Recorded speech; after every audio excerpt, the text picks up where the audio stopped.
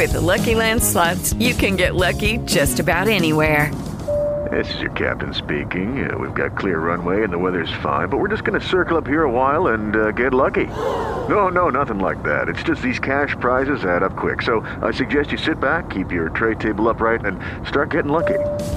Play for free at LuckyLandSlots.com. Are you feeling lucky? No purchase necessary. Void where prohibited by law. 18 plus terms and conditions apply. See website for details. The 0-2 pitch, swing and a miss, struck him out. The Philadelphia Phillies are 2008 World Champions of Baseball.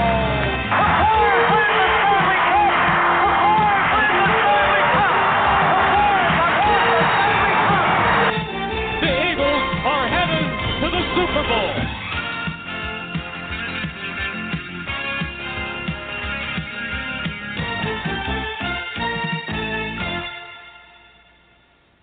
It's Wednesday, July 12th, 2017. Welcome to the Philly Pressbox Radio Roundtable, brought to you this week by the Irish Rover Station House in Langhorne, PA. I'm Bill Furman. I'll be your host tonight, along with my partner, Jim, Chet, Chesko. And Chet, I can't tell you how excited I am about tonight's show with two first-time guests that are going to be a blast for Philly sports fans. And what I'm most excited about is we were told when we met one of these gentlemen at the Dick Vermeil Boy Scout golf outing that there are no subjects off limits. Yeah, anything goes tonight, Bill. So put your seatbelts on. This is going to be fun. Yes, it is. Well, hey, let's get this thing rolling. Let's welcome longtime sports radio host Bill Werndl and the co-author of Bill's book, No Curveballs, My Greatest Sports Stories Never Told, Joe Vallee. Gentlemen, welcome to the show. Hey, guys. How are you? Thanks for having me. It's a real pleasure to be on with you guys. Well, we're excited to have you guys on. Let's get rolling. Here we go. Bill, you've got 50 years' worth of stories that we're going to try to cram into a half hour or so, which, of course, is impossible, right, but let's do our best. Your very first athlete interview was Wilt Chamberlain in the mid-1960s, a pretty special moment, as you wrote in the book. Yeah, I would say so. Now, I know, Bill, that you have some great memories of Wilt. What do you remember most about him? Well, I remember the night listening to his 100-point performance from Hershey, Pennsylvania. I remember that vividly because I was up in my bedroom and I could not believe Chamberlain was going to score 100 points against the New York Knicks. At the end of that game, Jumpin' Johnny Green, who later played with the 76ers, was the center trying to cover Wilt at 6'4". And Wilt, he just dominated the game. I mean, when they talk about great players, LeBron James, Michael Jordan, Magic Johnson, Larry Bird, there's only one player who's the greatest player of all times. The rules were changed because of Wilt Chamberlain. You couldn't throw the ball off the backboard. They widened the lane. You couldn't guide a basketball into the basket. They called that offensive goaltending. So Wilt Chamberlain, in my opinion, was the greatest player ever to play the game. And he could do anything he wanted to do on a basketball court. Well, hey, Bill, you speaking with Philly athletes, you made a comment that I read about one Dick Allen being the greatest Philly offensive player ever, and that included Mike Schmidt. And you've been a proponent for Allen to be a Hall of Famer. Do you see that happening? Well, I hope it happens. He deserves it. You look at his numbers. They're right up there with the greats of the game. Top two in almost every category across the board. When you talk about home runs, they were wowing about Aaron Judge in the All-Star Home Run Derby. Oh, he hit one 500 feet. You know, Dick Allen did that in a regular season game 3 or 4 times in a Phillies uniform, hitting the ball over the roof at Connie Mack Stadium, hitting the ball over the 447 mark in center field at Connie Mack Stadium. This guy was a devastating offensive player, very misunderstood, a great, great person. This guy deserves the Baseball Hall of Fame. He was a difference maker. He made Mike Schmidt a better player. He made Greg Luzinski. You talk to those guys, and they speak volumes. When a guy like Rich Gossage, who's in the Baseball Hall of Fame, says, Dick Allen deserves to be in there. And there's so many other guys, Don Sutton. They're just flabbergasted that this group in Cooperstown does not include Dick Allen in the Baseball Hall of Fame. The best offensive player I ever saw in a Phillies uniform, bar none.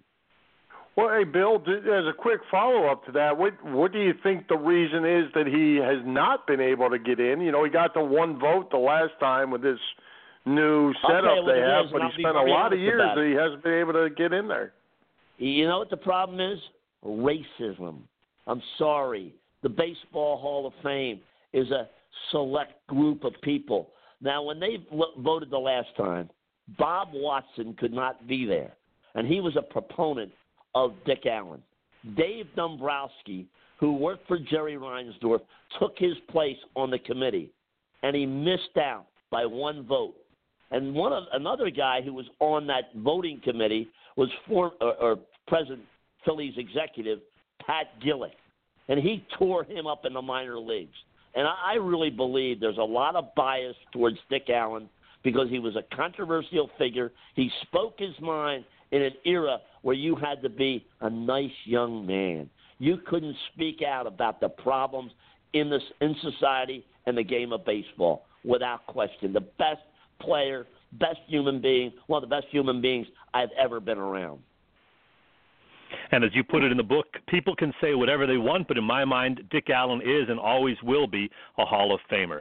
Hey, I want to ask Joe Vallee a question. Joe, quite obviously, Bill Werndl's got hundreds of stories.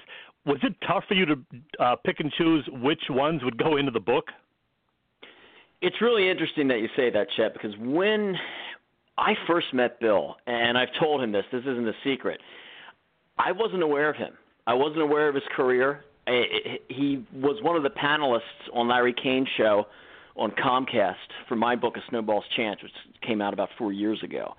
And afterwards, he was talking to me, and he was telling me a little bit about his career and what he'd done, and he asked me eventually if I'd like to help him write his book. And as I do with anybody, I say, okay, well, you know what, let's sit down and let's talk about some things and let's see if we have enough material. Well, silly me. I sit down with Bill, and within 30 minutes, we probably had about 25 to 30 ideas for different chapters. So I knew that we were onto something. Now, some chapters are longer than others. Some have more information that was better suited in another chapter when he was talking about multiple cities or just a certain moment. But, you know, we squeezed out 29 of them. And the biggest challenge, because the Bill that we all know and love can chat up with the best of them. And it was really putting all of his thoughts and condensing his thoughts into all the chapters the best way that I could. But I think we pulled it off. Yeah, you certainly did. I read the book, and it is awesome. Hey, I want to go to Bill again. Bill, you got some great stories about Chuck Bednarik in there. Okay, yeah. Chet and Bill, I think Joe Vallee, you talk about an unheralded individual in the Philadelphia community. Joe Vallee is one of the best writers I've ever been around, and this man deserves a lot of credit because he endured a lot during this process. I mean, he is a tenacious worker, and he never stops. He's like the Energizer Bunny, and he deserves 95% of the credit for this book. All right? Thank you, Bill. Simple as that. Well, we're going to have Joe on himself one night because I know Joe's got a lot going on with all the different things he's involved with. So, Joe Vallee, this is an announcement. You're going to be on with us by yourself one night because we got plenty to talk to you about too, pal, okay? Oh, great. Thanks, Chet. I'll come by anytime. You got Anybody who wants to listen to me talk, I'm very grateful for that. So, much appreciated. Right, I'll look forward to that very much. Getting back to Bill Werndl, hey, you got some great stories, as I was saying, about Chuck Bednarik, the greatest Eagle of all time, as you put it. You were a witness to a couple of guys not realizing they were talking to Chuck himself, proclaiming that Concrete Charlie's legendary hit on Frank Gifford was a cheap shot, something that would always get Chuck a little bit irritated. But what I want to ask you about is, what the hell were you thinking, Bill, when you asked Bednarik to demonstrate how he nailed Gifford? That's a great question. That is a tremendous question because I wasn't thinking at that moment. And, of course, Chuck had to demonstrate how he gave Gifford that shot, knocked him out. Now, the story is, if people realize they can research his story, when the Giants came off the field at the end of the game, there was an ambulance outside the Giants' locker room, and they thought Gifford had died. All right? They actually thought Gifford had died, but another individual had suffered cardiac arrest during the game. They brought him down to the Giants' locker room, and the man died. Gifford did not. They took him to the hospital and everything for observation, and he missed the following year. But, Chuck was just an unbelievable guy. I mean, you talk about a guy that could do it all on a football field. He is the last of the legitimate 60-minute men. He played 58 minutes down the stretch with the Eagles at center and linebacker. And yet Dion played wide receiver and defensive backs. The next defensive tackle or the next tackle Deion Sanders makes will be his first tackle, all right? But Chuck was just an awesome, awesome player. I mean, you read about stories when he was at Penn, how good he was, when he got to the National Football League. He was the consummate pro. He never even liked to lose in a pickup basketball game at the Palestra. They used to play that after his career was over, and he would get angry. If somebody fouled him, they would pay a price. Well, glad you survived the demonstration of that hit, Bill. Well, I still have a dent in my chest. Well, hey, Bill, I know you have a chapter in your book, and you and Chet and I actually got a chance to talk about this some at the golf outing the other week. And tell us about Pete Rose, and I know you have some real strong opinions about that whole situation. Well, Joe knows this. We had to redo that chapter about 71 times. Pete Rose is probably the most complex individual I've ever met. A great guy, a very accessible guy with the media, tremendous individual. But he has a dark side to him. And Pete gravitates towards people you would say, hey, what are you hanging around with those people for? And when you look at what Pete had done, and I remember Bill White, who lives up in Bucks County, was a National League president. And before that, he was a Yankee broadcaster. And we went down to Baltimore to see he was doing the Yankee game with Phil Rizzuto, as everybody knows. 1987, June of 87. And we talked about a myriad of topics, business, family, the whole deal. We finally got on the subject of baseball. And I turned to Bill White in his car. He was driving down. And I said, Bill, there's a guy in baseball who's going to get in a lot of trouble for gambling. And he said, who's that? I said, Pete Rose. No. Let's fast forward to January 29th of 1989.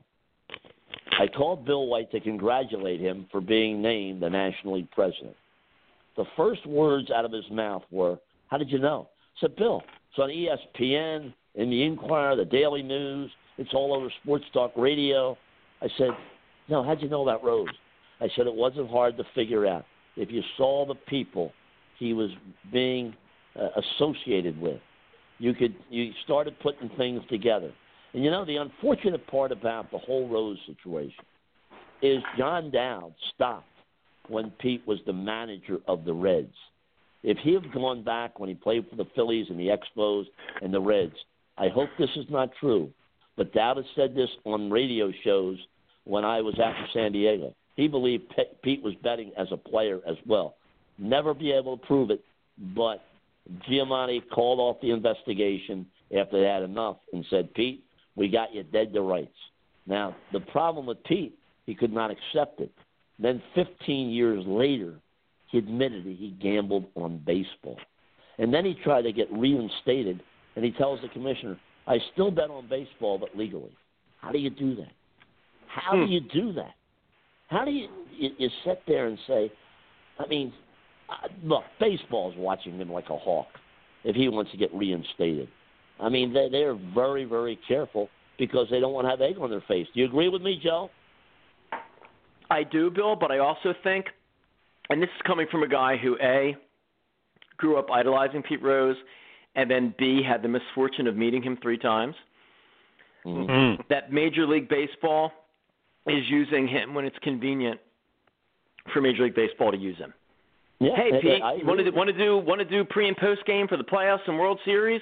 Oh, sure, we'll have you on. Hey, want to retire your number for the Reds and get you on the Phillies Wall of Fame? Oh, yeah, we'll allow that. What about the Hall of Fame? Nah, sorry. I think it should be one way or the other. You can't have it both ways. And, of course, Pete is going to jump at the chance to do anything with baseball because he generally loves baseball, and you could argue that he wants the attention just as much. But ultimately, and a lot of people disagree with me when it comes to this, and I was one of Pete Rose's supporters. I thought, no, he didn't bet on baseball, and then he lied for 15 years about it, and then he made the announcement the day that Eckersley and Molitor got into the Baseball Hall of Fame. There's a rule written on every clubhouse wall. Clubhouse door. Yep. Clubhouse door. Telling everybody, hey, you gamble on baseball, you bet on baseball, here's what happens. And he did that. And whether you're Steve Jeltz or Pete Rose, if you did it, you can't make an exception for the other. Right. And that's on every door all the way down to A-ball. Every locker room in Major League Baseball. Every locker room in baseball, football, basketball, and hockey. That thing is right on the door. That notice is right on the door. And it's interesting, in my opinion, because also in that chapter, guys, as Bill knows, we talk about Michael Jordan and the possibility that Jordan, I'm reading a book now on the Dream Team, Michael Jordan incurred some gambling debts. There's no secret about that. And there's a lot of questions, and Bill says this in the book, as to why the greatest player on the planet at that time would suddenly walk away from the game. And there is speculation, and we talk about it more in the book, that maybe David Stern, and of course this is all conjecture, I don't know any inside sources, and I'm not accusing anyone of anything, told Michael, hey, you know what, maybe you should walk away for a little bit until the smoke clears and the dust settles. And a year and a half later, he came back. Yeah. Now, I don't know if this was just to fulfill this tremendous wish to play baseball, or I don't know. But I think the league would have been rocked beyond repair, as Bill says in the book, if there were two major gambling scandals in two of the biggest sports in the world at the time, with two of the biggest athletes in the respective sports at the time. Absolutely. Or at least personalities. Rose had retired. Right. Everybody gravitated towards those guys. And people don't want to bring up the gambling issue. They talk about steroids. They talk about alcoholism. Gambling is the worst because there's no telltale signs until you hit rock bottom. The guy that I replaced in San Diego was Chet Forty, who was a wonderful human being. And Chet Forty was the number one director at ABC during the glory days of ABC's Wide World of Sports, Monday Night Football, the whole deal. Chet Forty left this planet penniless, had nothing. He gambled it all away. And he said one thing to me about gamblers. He said, we're losers and we're liars. And he's right. And these guys never believe until they hit rock bottom that it could ever end. And when it ends, it comes to a screeching halt. Hey, Bill, you mentioned this guy a few minutes ago. You wrote that next to your father, the guy who has had the biggest impact on your life is former Philly and Cardinal slugger Bill White. I know he was the best man at your wedding and that you're still very close today, but what's the origin of that relationship with Bill White?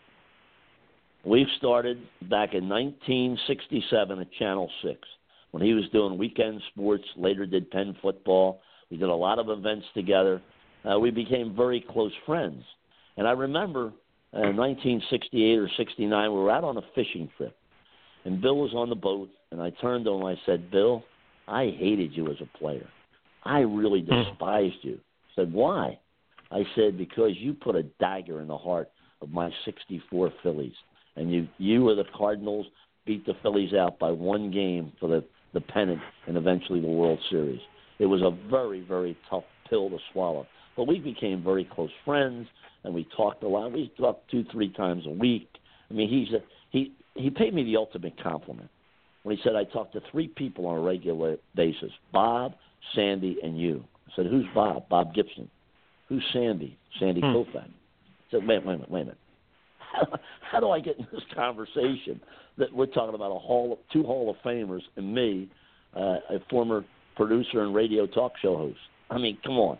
Let's be realistic. But We're very close. He's just he's a tremendous gentleman. Nobody can top him. Nobody. And if baseball would have hired him as a commissioner when Bart Giamatti died, baseball would be in a lot better shape today. Yeah, but Bill, your relationship with Bill White, indirectly or directly, I guess, led you to turn down a job offer to work with Al Michaels on Monday Night Baseball, correct? Yes, indeed. I worked a Monday Night Baseball game, the Cincinnati Reds and the St. Louis Cardinals. And there were two rainouts on the East Coast. And Roone Arledge decided, well, we have Bill White and Bob Gibson, two African Americans. Now, this game was going to be shown only on the West Coast, the Cardinals game. But now it was going to be a national telecast. And they flew Al Michaels out. And I had all my stuff, and I gave him stats during the game. And after the game, said, you did a good job. So the next day, I come back home from work at Channel 6. And the phone rings. And my mom said, Mr. Michaels is on the phone. Mr. Michaels. Oh, Al Michaels. So I got on the phone. He says, I want you to be my stat man. And I said, Al, I'm working with Jim Lampley and Bill White. I want to turn it down. And I called Bill White up the next day, and he just chewed me out. He said, what are you doing? But I had a loyalty towards Bill White that I'll never, never lose because he's a top-notch person. I turned that down because Bill and I were that close. And he's like my big brother, basically. Very nice.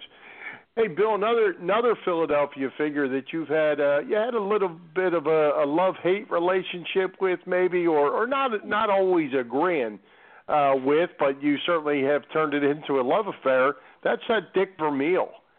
He's pretty high on your list of good guys. Absolutely. Dick Vermeil deserves the Pro Football Hall of Fame.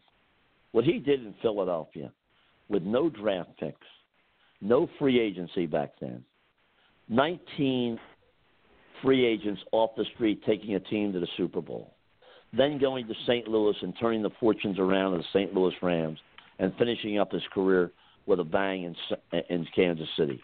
Dick Vermeil is probably one of the greatest coaches ever to come down the pike. I don't think he gets enough credit for what he accomplished here in Philadelphia. And if you're a writer, if you're voting for the Hall of Fame, you got to look at the team he took over. If that team could have got federal funds, they would have got federal funds. That's how bad they were. They were a bad football team. They didn't have a quarterback. They had to trade for Jaworski. They gave up a Pro Bowl and Charlie Young. But he turned the fortunes of Philadelphia Eagles football. That was a downtrodden franchise for many years. After the 60 championship run, the Eagles were just they were just mediocre at best. And Vermeil came in there with a game plan. I remember he had workouts July 4th at Widener University, and the bicentennial was on, and these fireworks going off. He's going crazy. But this is distracting my team. And Jim Murray, the general manager, said, this is the bicentennial. And Dick said, what?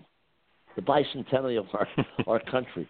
Dick was just worried about building a football team, and he built it with a lot of guys with high character, and he drafted judiciously in the later rounds a Carl Hairston, a Dennis Harrison, a Reggie Wilkes.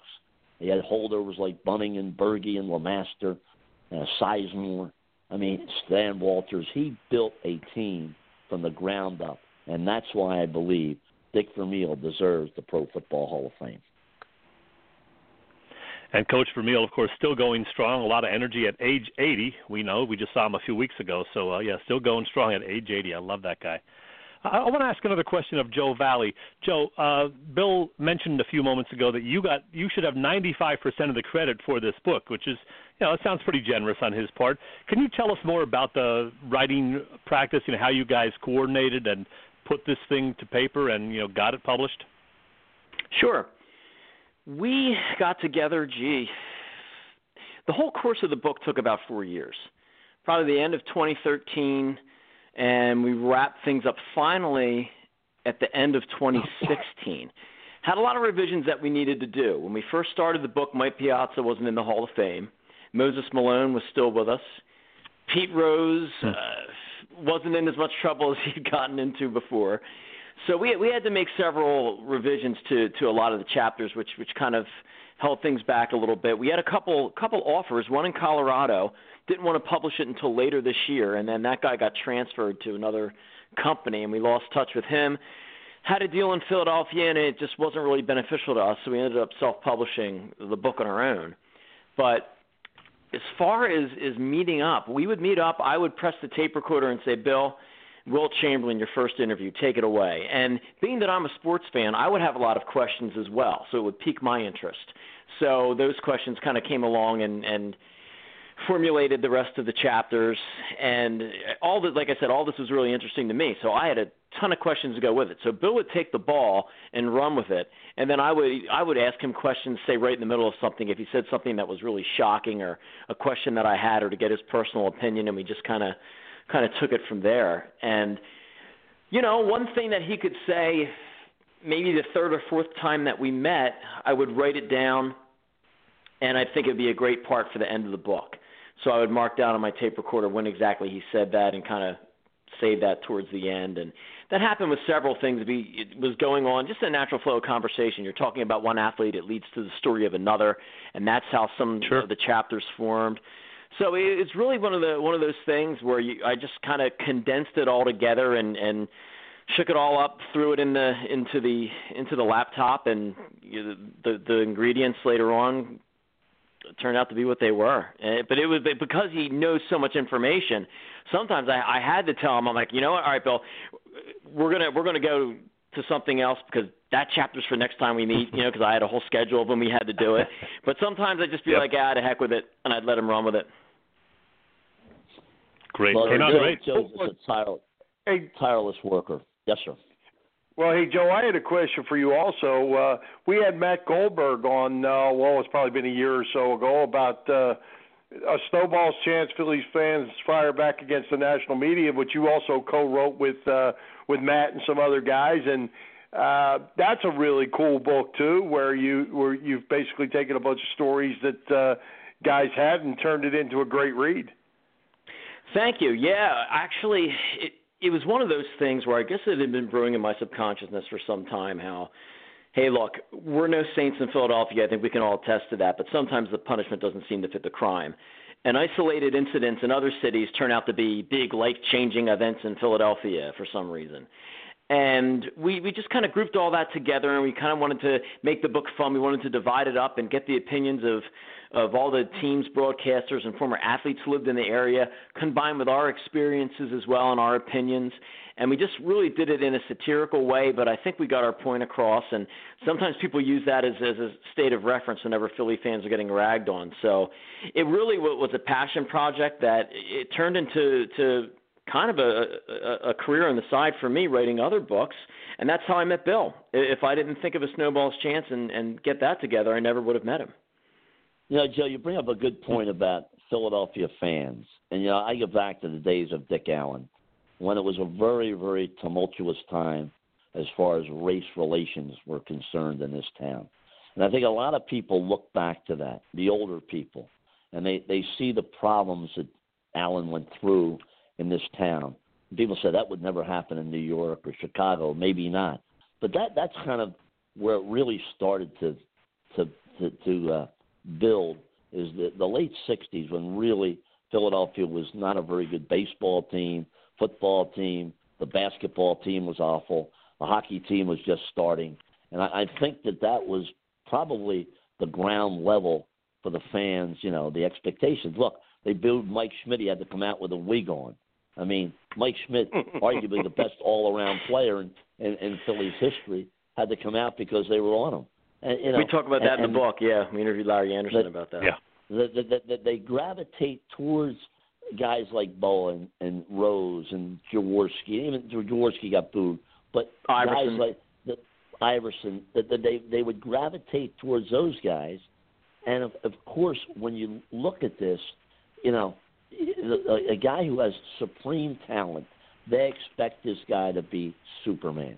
And there's no Superman in sports. And that's the we're big the little problem. engine. We're always the little engine that tries and never does. We're not like New York, Boston, and Chicago, and that's why we don't have the panache associated with us as fans, and I write that in the book. The Cubs had the lovable losers. The Red Sox had the curse of the Bambino. We just lose. You know, we don't win. We rarely win.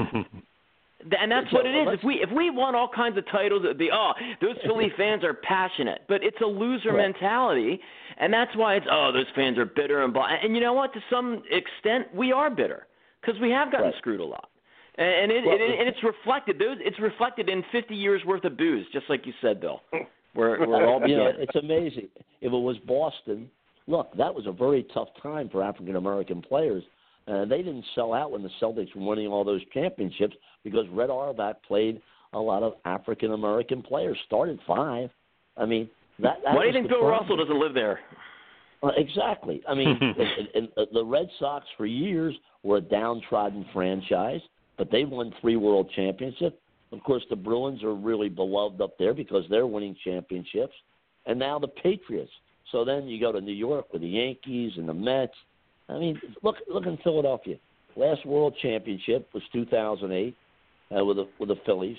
The Sixers in '83. The Phillies again in '80. The Flyers haven't won since the mid '70s. So there's and the Eagles have never won a Super Bowl. So there's not very many championship banners flying around South Philadelphia. Don't forget Chicago either, Bill. Absolutely, yeah. Well, at least they had the Bears, during George Bears, Halas. Bulls, Blackhawks. Exactly. I mean, they had some great teams back then. I mean, George Halas, one of the founding fathers of the NFL. I mean, they were great for a long time, then they went through some troubled times. But, again, and the Bulls won 6 championships. The Blackhawks of late have been hot. And you have to go back to the 60s when the Blackhawks were relevant. And you mentioned the Cubs and White Sox. For years, the White Sox hadn't won since the teens, and the Cubs hadn't won since 1908. So, I mean, look. But they have titles. They've got more titles in the last 25 years than we've had in a long, long time. Absolutely. And we were the last Major League Baseball team of the 16 original teams to win a World Series in 1980. 1980. And baseball started in 1886. Took the Diamondbacks 4 years. Yeah, exactly. Still need that Super Bowl. Hey, guys, listen, we had you scheduled for a half an hour. We knew that wasn't enough time. You've agreed to stick around for another 5 or 7 minutes or whatever. So I'm going to ask you one thing, and then Bill's going to ask one thing. And mine is, I got to ask you about Howard Cosell. Most people know that Cosell, during the exactly. During that 1970 Monday Night Football game between the Giants and Eagles at Franklin Field, Cosell had to leave the broadcast early. We know about that. But you, Bill, know all the gory details. So what exactly happened that night? Absolutely. Howard Cosell, tell it like it is. Howard was up in the booth. And, of course, before the game, Leonard Toast put on a great spread, lobster tail and steak and all that. And booze was flowing. Like there was no tomorrow. Of course, Howard was not eating the steak and lobster. He was taking a few pops, right? By the time the game started, Howard was a little queasy. And as the game proceeded into the second quarter, Howard wasn't feeling too well. So at the end of the first half, Howard asked me, there was an auxiliary box upstairs, bathroom, with just a toilet and sink. Howard missed the toilet. He opened the door thinking he was going in there, but he was not, and he urinated on the fans below. Of course, it was so cold, people didn't realize that happened. People were so bundled up. Then midway through the third quarter, Don Meredith had these brand-new ostrich skin boots, and Howard decided, I can't hold it in anymore, and he barfed all over that. That's when they called down to the truck. That's when they had the limo pick him up, and, of course, the ABC's comment was he had the blue flu. No, he was intoxicated beyond belief. It's like a Forrest Gump moment if there ever was one, huh? I love it. Stuff. Good stuff. Well, hey, Bill, I have one final question for you as well. Somewhere along, you've been in Philadelphia and you worked in San Diego for quite a while, but you became good friends with the greatest hitter of them all, they say, Ted Williams. How did that happen, and what was your friendship with Ted? Well, it was interesting. I did the final telecast at Connie Mack Stadium for Channel 6. We had the rights to the Phillies game, and I had to line up people. Remember, Willie Mays broke in there, and Bill White helped me get Willie Mays. And I had Al Brancato, Tom Ferrick, Eddie Collins Jr., who all played with the A's in that game when Williams hit the 400. And so I took a flyer. I said, I'm going to call Ted Williams. He was managing the Washington Senators. And I called down, and the lady answered, said, I'll give Ted the message. So I'm figuring, yeah, she'll give him the message. It'll be right in the waste can. The next day, I'm getting paged all over the place. There's a Mr. Williams. I run up to the WFIL studios, and I said, Ted, can I have 5 or 10 minutes of time? Yeah, 10 minutes. 45 minutes later, he talked about every home run he ever hit, remembered this home run at Shibe Park, then Connie Mack Stadium, relived hitting 400, talked about what the umpire said, what the catcher said, the whole deal. The catcher said to him, Mr. Mack said, we're going to pick you that day. Of course, he went out and had an unbelievable day, hit 406, last player to hit 400. Years later, he and Tony Gwynn were very good friends, and Tony and I became friends when I was in San Diego. I saw him at La Peeps in Del Mar, and I went up to him and said, Mr. Williams, you'll never remember me, but I interviewed you at the final telecast at Connie Mack Stadium. Kid, I remember that like it was yesterday. We talked about a lot of things. And he was a very bombastic person, greatest hitter of all time, no question about it. If he wouldn't have missed those days in the Army, 5 years, Williams would have hit 800 home runs. No question. Wow. Nobody would have touched him. Wow. Pretty good. Wow. Well, hey, as Chet says, we have used up all you guys' time, and but we want to do this again, hopefully. Joe, we're going to get you by yourself, and Bill, we need to get you back. But in the meantime, how can our listeners find your book or both your books, Joe? How can they make that happen? So you can go to Amazon.com, No Curveballs. And there's also a website, NoCurveballs.com. You can learn a little bit more about Bill. And my book is Snowball's Chance, Philly Fires back against the national media. I botched my own book title. You can get on Amazon as well. And also Snow on the Barbed Wire, the biography of Bill Elwingador Simmons, which has been doing really well. You can check that out on elwingador.com, and you can also get that on Amazon.com. That's right, and we had Elwingador on also. So you helped us with that, I think, too, didn't we? Didn't you? Yep. That was a great show. All right. Well, hey, great having you guys, and time flew by. Let's do it again. Let's do it again, definitely. Thanks, Chet. Thanks, Bill. All right, guys. Thank you. Thank you, gentlemen. Bye-bye. See you soon. Right, thank you. We'll talk again. Bye-bye. Bye-bye. All right. Bye-bye. Bye. All right, that was fantastic. Bill, I got to tell you, July is a busy month at the Irish Rover Station House, an awesome bar and restaurant in Langhorne, Bucks County. One of my favorite places, thanks to its great atmosphere, spacious dining area, including an outdoor patio, and always 24 beers on tap. Tell your wife or your girlfriend, or heck, tell them both, what's happening this coming Tuesday, the 20th. It is a paint party hosted by Penelope Fox Art Studios. The ladies can paint while enjoying some specially priced drinks. On Wednesday, the 26th, it's a Phillies tailgate party with Phil's ticket giveaways and other prizes. Oh, be sure to vote for the Irish Rover in Philly Magazine's Battle of the Burger contest. I can speak from experience. The Rover makes a great burger, among other things.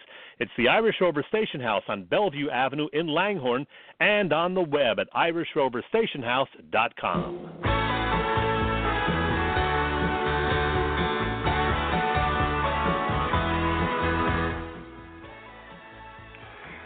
Hey, Chet, it's never a bad time to talk football, and as you know, I posted an article on the website this morning that listed the greatest safeties of all time as determined by former Dallas Cowboys executive Gil Brandt. And he listed Brian Dawkins number 11 on his list. And I am sure you have an opinion on this, and I'm going to give you a chance to say it, but before we get started, I'm going to tell you Gil's list. All right, for those that have not seen this list, it's pretty interesting. Number 1, Emlyn Tunnel. 2, Troy Polamalu. 3, Kenny Houston. 4, Ed Reed. 5, Ronnie Lott. 6, Cliff Harris. 7, Kenny Easley. 8, Donnie Shell. 9, Eric Berry, who's still playing. And 10, Steve Atwater, followed by Dawkins. Time's yours, Mr. Chesko. Well, first things first, let's admit we are both a little biased, having been diehard Eagles fans our whole lives. But come on, B-Doc was a game changer. I know Emlyn Tunnell, who was a bit before my time, is considered the best or near the best by a lot of experts, so I'm okay with that. I'll even accept the guys 2nd through 5th as being worthy for sure. Polamalu, maybe a little higher than I would have put him, but, Kenny Houston, certainly a great one. Ed Reed, terrific. Ronnie Lott, what a legend he was. But I've got to put Dawkins right in that area, 5th or 6th or 7th at worst. Look at his numbers. 16 seasons, 13 years with the Eagles, in which he totaled just under 900 tackles plus 34 interceptions, 32 forced fumbles, and 21 sacks. Then he added to those numbers in his final 3 seasons playing with the Broncos. And that made him, if I'm not mistaken, the only player with at least 25 picks, 25 forced fumbles, and 25 sacks. So absolutely among the top 6 or 7 safeties all time, if you ask me. And if Dawkins is not in the Hall of Fame in the next couple of years, I'm going to demand an investigation. Well, I can't disagree with you. And, Polamalu and Ed Reed, I'm not putting up there right yet. Kenny Easley, Donnie Shell, those guys are good. Eric Berry's got a ways to go. Cliff Harris and Charlie Waters, I probably dislike more of any of the Cowboys ever.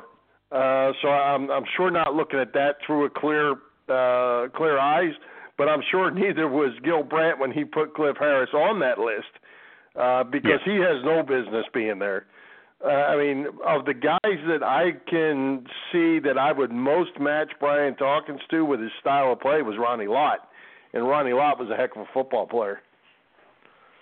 Yeah, Lott was a great one for sure. Kenny Houston, pretty damn good. I liked Ed Reed. You didn't think Ed Reed was quite up there? I was a big fan of Ed Reed. I watched a lot of their games. I like Ed. I'm just not sure I'm putting him at number 4. Ed's a Hall of Famer, no doubt, but I'm not sure I'm putting him at 4. Yep. Well, Dawkins should be a Hall of Famer too. So, who's that? It is interesting. Yeah. Yeah. It's always tough. Well, with we'll lists, see, and maybe maybe Gil Brandt at age 84, maybe he hit his head along the way when he stumbled upon Cliff Harris and forgot Brian Dawkins. Well, maybe we have to give him the benefit of the doubt there. And speaking of Eagles football, by the way, 2 weeks from tonight, Eagles players report for training camp. So it's almost time. I'm kind of excited about seeing how this running back situation plays out, Chet, with these couple kids, and see how they're going to make the team or make the practice squad. I think they're going to be around. Yeah, I do too. And I just want to see how all the new guys fit in. Alshon Jeffrey, Torrey Smith, who I'm not overly excited about. But yeah, the running back, LeGarrette, that's going to be fun to see what Carson Wentz does with all these new guys. And how about the fact that they're all out in North Dakota at Camp Wentz right now, getting to know each other a little bit? I sure like everything that Carson's got going on. Yeah, love that bonding stuff. Plus, it gets you a little familiar with how a guy throws a ball, how the guys like to catch it, even before training camp starts. So it's certainly a good thing. Nothing bad can come out of that. That's right. Well, hey, Chet, I know you were all excited about the Sixers Summer League getting started, and that seems to have lost some of its luster even after just 3 games, and now Markelle Fultz goes down for the rest of the summer. What do you make of the whole summer league business and the fact that the guys, you look at that roster now, you don't know many of them? I have no problem with the summer league itself. I think it's a great couple of weeks for first and second year players to get a feel for the pro game, even though the competition, of course, is nowhere near what it's going to be when the real season begins. Sometimes you find out some things about guys you weren't sure about, like this kid Jonah Bolden that the Sixers took with the 36th overall pick. He's a 6'10 forward. He absolutely looks like he's got some skills, a decent shooter and a good defender who can block shots. He can run the floor. I like him. He even made a few threes, so he's a guy to consider. He's a guy that you were going to stash overseas, but they might want to reconsider that now. Who knows? As for the injuries, such as the ankle sprain that Fultz suffered, that can happen in a pickup game or walking off a curb. Remember, Simmons played in the Summer League a year ago without a problem. Then he suffered his injury in practice on the very last day of training camp, September 30th, if I remember correctly. Now, getting back to your question, though, I have no problem with the Summer League. In fact, I wish Simmons were playing in it this year so he could lose some of the rust. Well, We will find out because it's not going to be long, and they're going to be cranked up. And there certainly is a buzz about the Sixers, and as there is getting to be a buzz about the Eagles as well. Yep, you got that right. It's very exciting. I mean, the Eagles are always going to be something that we look forward to, but now the Sixers, more than ever, are getting a lot of attention. So it's going to be a great fall and winter, we hope, in and around Philadelphia. You bet. Hey, Chet, you watched at least the introductions and festivities of the All-Star Game. I know since you wrote an article for the website that you posted last night. Did you watch the game, and did you watch the Home Run Derby on Monday night? I watched most of the Home Run Derby, which was loads of fun. Enjoyed watching those 500-foot bombs by Aaron Judge. And then I did watch the majority of the ball game itself as I was doing some other stuff on the computer. As for the piece I wrote on the website, I noted that, I love the pregame festivities, including what they did this year, introducing some of the greatest Latin-born players of our lifetime, like Rod Carew, Juan Marichal, Orlando Cepeda, Pudge Rodriguez, etc. That was great stuff, and it was nice to see the Clemente family there also because, whether you're a Pirates fan or not, Roberto Clemente was one of the greatest players of our era, and I'm glad that you and I, others like us age-wise, got to see him at least for a few years in the late 60s and very early 70s. As I told you, my buddy is an athletic trainer for the Detroit Tigers, and he was selected as a trainer for the All-Star Game and the festivities, and, quite an honor for him, by the way. But since you and I talked earlier today, Chet, I actually had a chance to talk to him. He gave me a call and for a few minutes before the show. He was telling me it was just a great time. And I texted him Monday night when I saw him on the field on TV and said, how cool is this? And he said it was really kind of special. And he said that Aaron Judge is the biggest human being he's ever seen in a baseball uniform. He said the kid has put on a monster clinic. Yeah, he certainly is fun to watch. And, I could imagine your buddy had a great time. I was only at one All-Star game. That was 96 in Philly, and that was a lot of fun just sitting in the stands. So I could imagine getting, more access to it like he did, that it would be great. So good for him. Yeah, well, and he said it was work. He still had to do what trainers do with all the players and all that. He said, but the guys were great to deal with. Everybody was good. It was a lot of fun, and it was still work, but he said it was a lot of fun. And I will tell you this, Mr. Chesko, the word is right out of the man's mouth that there is an American League All-Star Baseball coming my way with 25 or 30 signatures. Why does that not surprise me? Wow, 25 or 30, that is awesome. Wait, on one he ball? He said it's a full ball. Wow. They mess right small. That's pretty impressive, though. Well, them guys that write on them team baseballs, they know how to do that, I guess so. Hey, speaking of baseball, the Phillies are starting the second half, of course, Friday night after a horrible first half, 29 wins or whatever. What do you expect from this club the rest of the way? What do you hope to see? I hope to see a house cleaning is what I really hope to see. The sooner the better.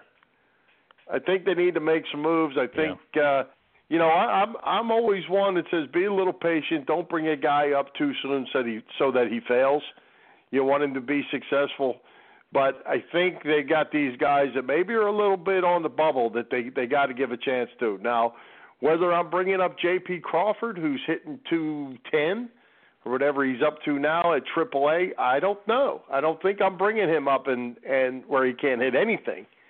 He's got to prove himself there before he gets a shot to come here.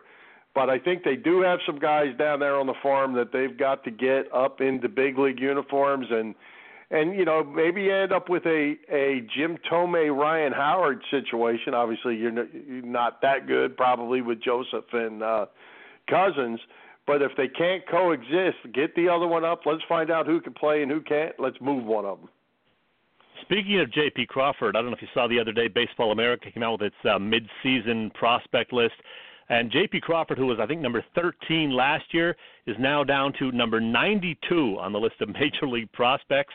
So clearly, when you hit, 210 or whatever, that's going to hurt a little bit, and it certainly has as far as what people think of J.P. Crawford. He has taken a significant drop, and, is he the real deal? Maybe not at this point. But the good news is Baseball America does think that some of these Phillies prospects have a future.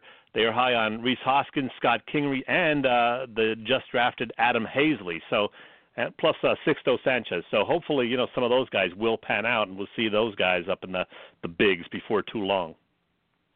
Well, did they not mention Mickey Moniak? Mickey Moniak, he's last year's first pick in the draft, and he's playing at Lakewood and doing a nice job. He's still a couple of years away, but he's going to be a player, it looks like. Yeah, they did mention him as being okay, and they said, in fact, that he's higher on their list than some other people have him. However, they're not overly confident right now in Dylan Cousins and Jorge Alfaro or even Nick Williams, who, of course, is with the big club now. We know about Alfaro's troubles. He's still very undisciplined at the plate, and he's not as great defensively as we would like to see, handling pitchers and all that. And Williams, we know that he doesn't walk a lot. He's not always selective as far as batting, but he hasn't looked too bad so far with the Phils, so, we'll see. But, yeah, I, too, would like to see some of the house cleaning take part and get some of these guys up there to see what they can do. Yeah, well, and, the other one who is falling off the radar is that Roman Quinn. He can't make it through a season without being injured, and he was quite a prospect as well, and he's fallen off the radar. Yeah, and that's the problem. He can't stay healthy. When he's healthy, he seems to do pretty well. He can steal bases, but he's hurt every other week, it seems. Yep. Well, and I will say one thing. I'm going to go with the silver lining here. At least over the last 2 or 3 weeks, and I don't have all the numbers and stats together or anything like that, but the starting pitching, these youngsters have done a pretty nice job over the last handful of weeks and put together 3 or 4 good starts in a row. Several of them have, and that's certainly a bright spot. The bullpen's still not very good, and at nights they don't score runs. But the starting pitching has been much better. Aaron Nola has been terrific the last, 4 starts, and it was really good to see Jared Eichhoff return on Sunday with a real impressive 5-inning, 8-strikeout performance. I know it was only 5 innings, but he was on the DL, for 2 weeks, and he looked good. He looked like the Eichhoff that I was hoping to see back in April and May that we didn't when he started off 0-7. So hopefully he's gotten it back together and can be the guy that they think he can and the guy that I'm hoping he can because, if you have Nola and Eichhoff pitching pretty well, that's a pretty good couple of starters in your rotation. I don't know if either of them is ever going to be an ace or a true number 1, but they could certainly both be a solid number 2 or 3 starter.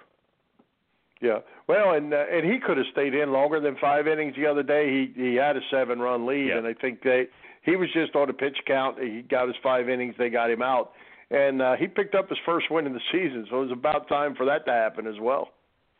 Nice to see, yes, indeed. Yes, it is.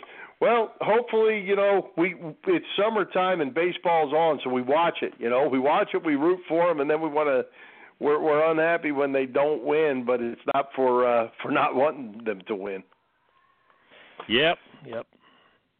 All right. Well, hey, Chet, let's again thank each and every one of the visitors that come to our website, PhillyPressboxRadio.com. We continue to keep it updated with articles from the local papers and a few that we write. Even, as we said, Mr. Chesko, you had one about the All-Star game last night. You can listen to all of our shows. You can also see the Vimeos from our show's guests, and even has a photos section in there. We can also visit our sponsors, the Irish Rover Station House, LuLaRoe, Taylor and Heather, and Bob Sullivan's LikeYourAge.com. Just go to our website, PhillyPressboxRadio.com, and click on each of their displays to transfer to their websites. Well, Chet, I hate to say it, but I think we're actually going to take a vacation next week. Unless I'm mistaken, we have taken off just one Wednesday this calendar year, and I think it's high time we take another one off. It's summertime, it's July, it's going to be really hot next week, so yeah, we will be on summer vacation next week. I'm not sure what you have planned, but I'm going to be working out all week getting ready for my tryout at Eagles training camp. Fear not that we will be back on the 26th, which happens to be when Eagles players report for training camp. I think the official report day is the 27th on that Thursday. And if I'm right, the 26th, when we are back, it'll be time for one of our annual traditions here on the show. Is that right? It is. It will be our 4th annual Philly Pressbox Radio Hall of Fame show. And we've got to get our things together, Chet. We've as we've done in the past, we have We put it up to 5 votes for the people get 5 votes out of about 15 players, and the top 3 fan votes go in. You pick one, and I pick one, and we add 5 players to our Hall of Fame like we have each of the last 3 years. So it's always fun talking about the guys and girls, and it's always funny because somebody gets left out, and people don't like that. Yeah, and I have no memory of who we put in last year and who we put in before that, so we're going to have to look at all that and figure out, who new nominees should be this year. So I'm putting that on you because this is your baby and you're in charge. Get to it. I got it, and I don't remember them all either, but I want to say that Pete Rose, Eric Lindros, Allen Iverson, Charles Barkley were 4 of the 5 that went in, and maybe it was that Hal Greer might have been the 5th one to go in. And I can remember that really Moses Malone did not go in. That I do remember. Really? Wow. Interesting. Well, that'll be fun. So something to look forward to on the 26th. And by the way, also on that show, at the midpoint of the show, I'm going to have a pre-taped interview with an Atlanta sports talk personality by the name of Sandra Golden, who you may recall from me mentioning her this past winter, works side by side with former Eagle and Falcons wide receiver Brian Finneran down there on Atlanta radio. Sandra is awesome, really knows her stuff, and she'll give us her perspective on Philly fans, how the Falcons and their fans are coping with that Super Bowl second-half meltdown, and various other topics. So we're going to do that in the middle of the show on the 26th. Well, it'll be a lot of fun, and I might even be able to squeeze in about 5 minutes of talking about Ironman Lake Placid, Chet. I'm looking forward to that. As you know, my son Mike is a Ironman participant, and we're headed up to Lake Placid, New York for the Ironman on the 23rd of October, and this will be his 4th one, and it is quite an amazing event. Sounds fantastic. Well, good luck to you guys, and, have fun. All right. We plan it. We're ready for a vacation. Well, hey, maybe we'll even make it a beer vacation, Mr. Chesko. On a beercation. Yeah, I love that. All right. How about a parting shot for you tonight, sir? I do not have one ready. All right, Bill. One of our favorite guests, a 3-time visitor to Philly Pressbox Radio, is former Comcast Sportsnet Phillies reporter Leslie Goodell. Well, Leslie has a big event coming up this weekend designed to raise funds and awareness for arteriovenous malformation, or AVM, a defect in the vascular system. That's because her young daughter, Kendall, whom Bill and I had the pleasure of meeting last month, is an AVM victim herself. Now 13, Kendall joined her mom in visiting with Sports Radio WIP's Angelo Catali Wednesday morning and recalled when she first knew that something wasn't quite right. I was 10 years old, so it was 3 years ago, and the night before I had it, I was over at our neighbor's house, and we were blowing up balloons, and my fingers got tingly because I thought I was tying the balloons too tight, and I went to bed that night with my fingers tingly, and the next morning I tripped over my leg and I fell to the ground. And then I went outside because we were going to a softball game.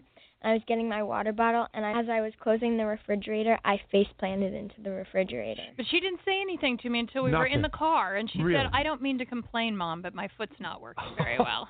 Oh, my goodness.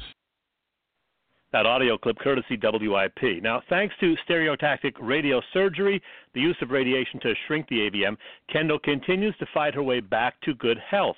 But her misfortune as a thoughtful preteen led her to wonder how she could help other kids in that situation.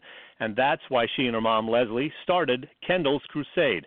And this Saturday evening at Valley Forge Casino, it is their 2nd annual Kendall's Crusade Comedy Classic, benefiting AVM research and patient care. The very funny Craig Shoemaker and Scott Friedman provide the comedy, and event tickets range from $65 to $150. You can get all the info at kendallscrusade.org. Have a terrific event, Leslie and Kendall. And by the way, Kendall's motto, which was on her T-shirt the day that we met her, is "Don't bring down my positive." I love that. Yep. Hey, great cause, and hopefully they sell the place out, pack it up, and have them standing room to raise money. Yeah, that's terrific. I love Leslie, and it was great meeting Kendall. So good luck Saturday. Absolutely. Well, hey, Chet, we have reached the top of the hour, so let's thank our special guests, Bill Werndl and Joe Vallee, Irish Rover Station House, LuLaRoe Taylor, and Heather and Bob Sullivan's LakeYourAge.com for their continuing support of the show. For Jim, Chet, Chesko, this is Bill Furman. We hope you enjoyed the show. We'll join Philly Pressbox Radio in 2 weeks, Wednesday, July 26th at 7 p.m. when we do our 4th annual Philly Pressbox Radio Hall of Fame show. You can listen through our website, phillypressboxradio.com, our Facebook page, or on the internet at www.blogtalkradio.com/Philly Pressbox Radio, or on iTunes, Stitcher, TuneIn, and Mixcloud. High hopes, Philadelphia sports fans. High hopes, he has high hopes. I'd like to say thank you on behalf of the group and ourselves. I hope we pass the auditioning.